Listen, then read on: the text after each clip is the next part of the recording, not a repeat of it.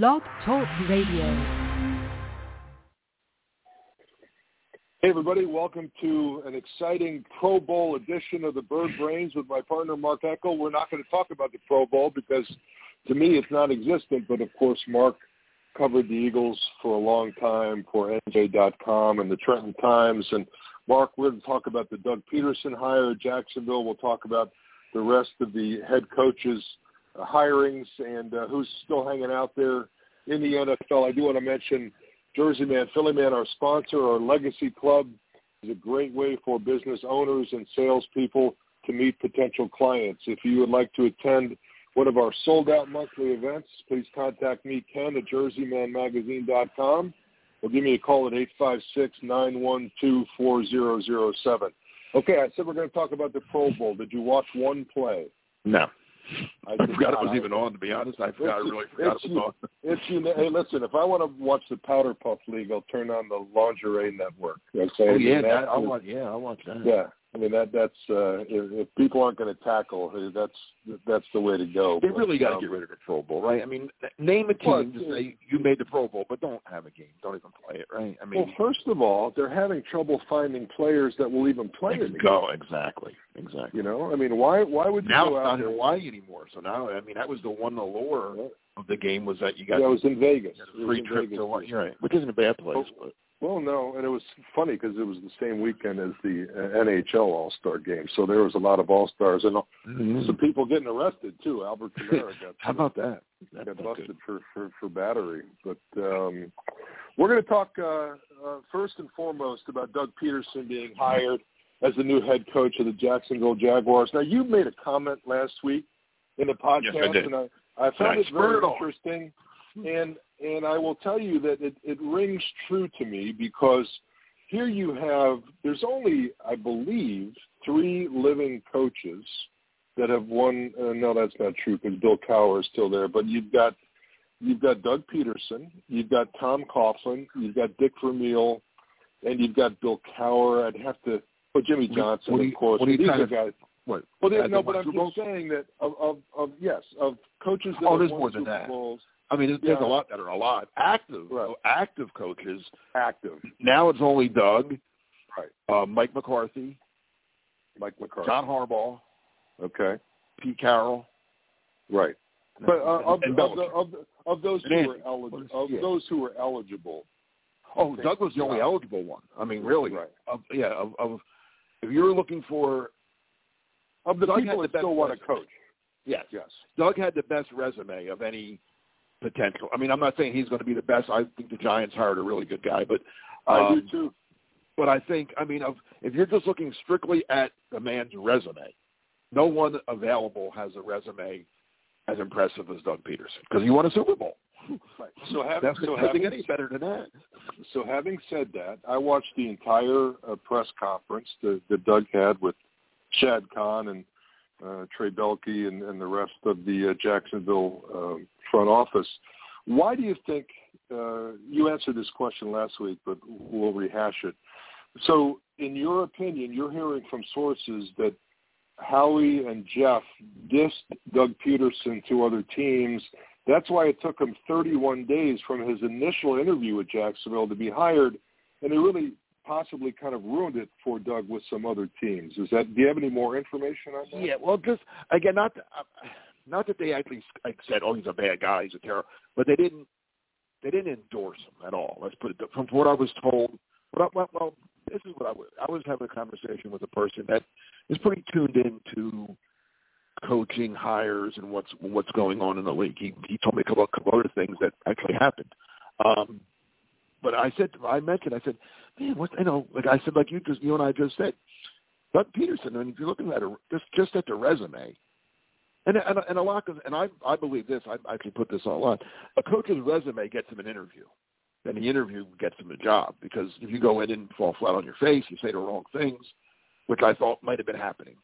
And the person I was talking to said, when I said, why do you think Doug Pederson isn't higher up on a lot of teams' lists, or why some teams didn't even bother interviewing him? And he said, well, it doesn't help when your former employee doesn't help you. So I'm not saying former employer. doesn't help him. Yes, I'm sorry. Yes, right. So obviously, Howie talks to other people in the league. Jeffrey talks to other owners in the league. And I'm not saying they went out of their way to badmouth Doug, but I think when asked, they certainly didn't give him a rousing endorsement and say, oh, yeah, he's your guy, Now, Jacksonville got to the point where the guy they really wanted was Byron Leftwich, their former first-round pick, Tampa Bay's offensive coordinator. Leftwich didn't want to work with Trent Baalke. He wanted him, which kind of – I think Byron Leftwich is going to be a good hire for someone someday.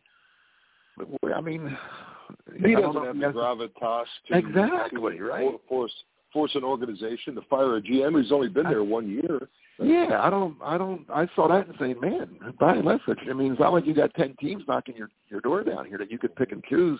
Here's a chance for you to go back to where you played as a number one pick. You have you're a quarterback and you get to work with the number one pick of the draft last year. It was kind of I thought a perfect situation for Leftwich. Now, again, I don't know where him and Baalke have ever even worked together before that he would have such a disdain for the guy. Here's the other thing. Is it a possibility that Bruce Arians tapped him on the shoulder and said, listen, I'm only here for another year or two, and you'll be the heir apparent here? I could see that scenario happening. I could, except Todd Bowles is also there. And maybe Todd gets first. I don't know. That's going to be if Bruce were to retire soon, this year or next, that's going to be interesting for Tampa Bay to choose between Todd Bowles and Byron Leftwich. I guess it depends if they want to go offense or defense. Well, let's go back to the Eagles situation with Doug Pederson. And there was a report out this weekend that I saw that concerns me a great deal because in that end of the season meeting 2 years ago when they decided to let Pederson go, Howie and Doug called him in the office. According to this report, Howie and Jeff called Doug into the office and say, listen, we want you to fire your offensive coordinator, Mike Groh. Mm-hmm. And Doug gets pissed off and says, no, I'm not going to do that.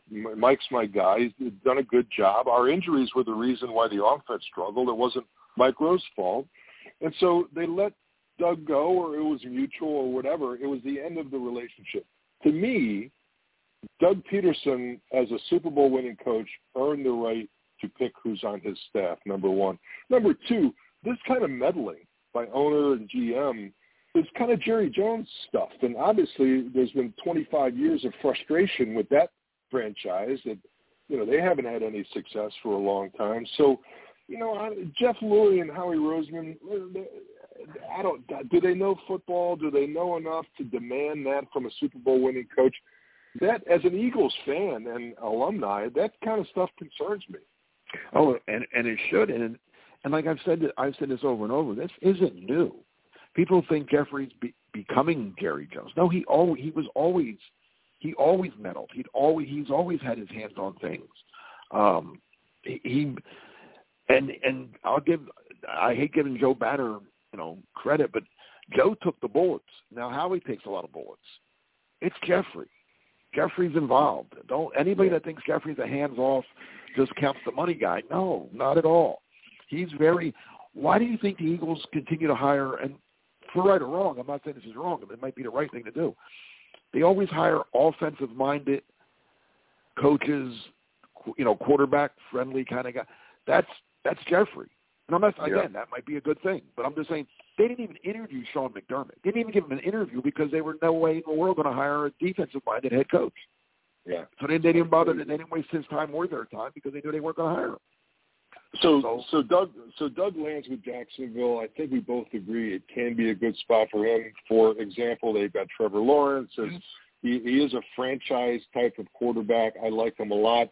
And they've got the first pick in this year's draft, which is obviously attractive. And they've got a pretty good defense. Now, if I were Jacksonville, I would draft some sort of an offensive lineman to protect that quarterback.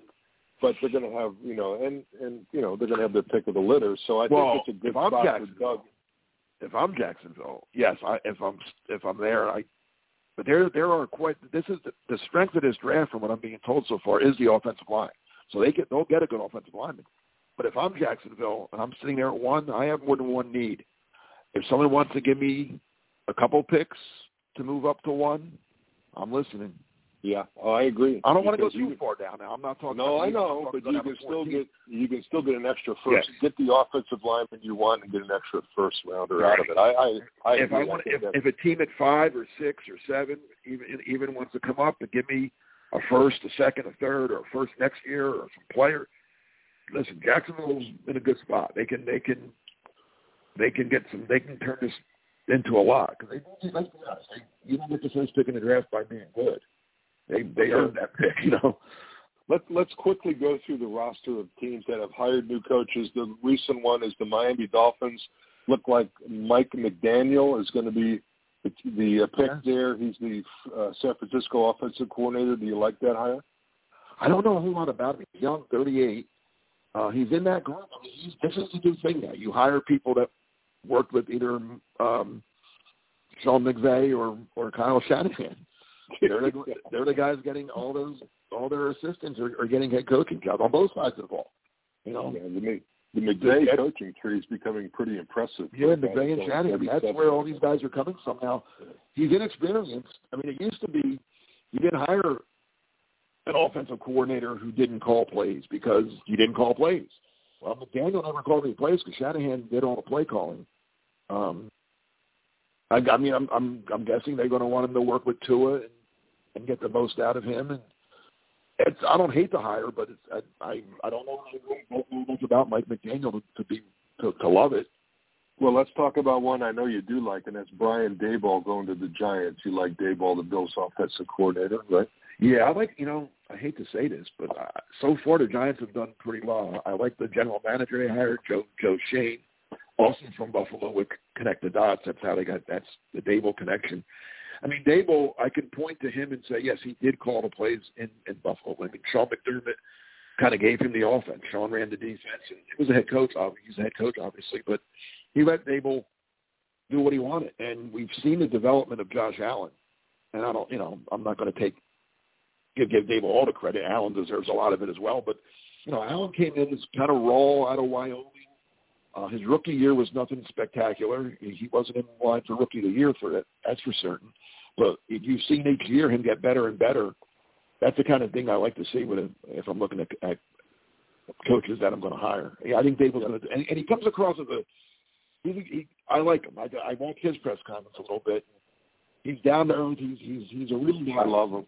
I really like him a lot. Yeah. How about Matt Eberflus with the Bears, the Colts defensive coordinator? Know anything about him? More surprised. Yeah, the Colts defense has been pretty good the last few years with him, and he needs to run the defense because Frank Reich's an offensive-minded head coach. So it's just very surprising to me that the Bears, with a young quarterback in Justin Fields, didn't get more of an offensive-minded quarterback kind of guy.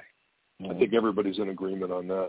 That just surprised me. Now, again, you hire the best guy. If Eberflus come in and interviewed very well, obviously, fell in love with him, and hire him. But I was just surprised. I thought they would go more off. I thought Doug could be a fit there, except that him and Matt Nagy are pretty good friends, and you probably didn't want to do that.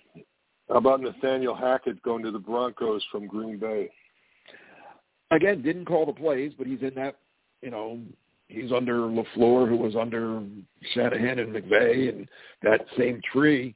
He was offensive coordinator in Jacksonville the year they came within a game of going to the Super Bowl. The Eagles went to the Super Bowl.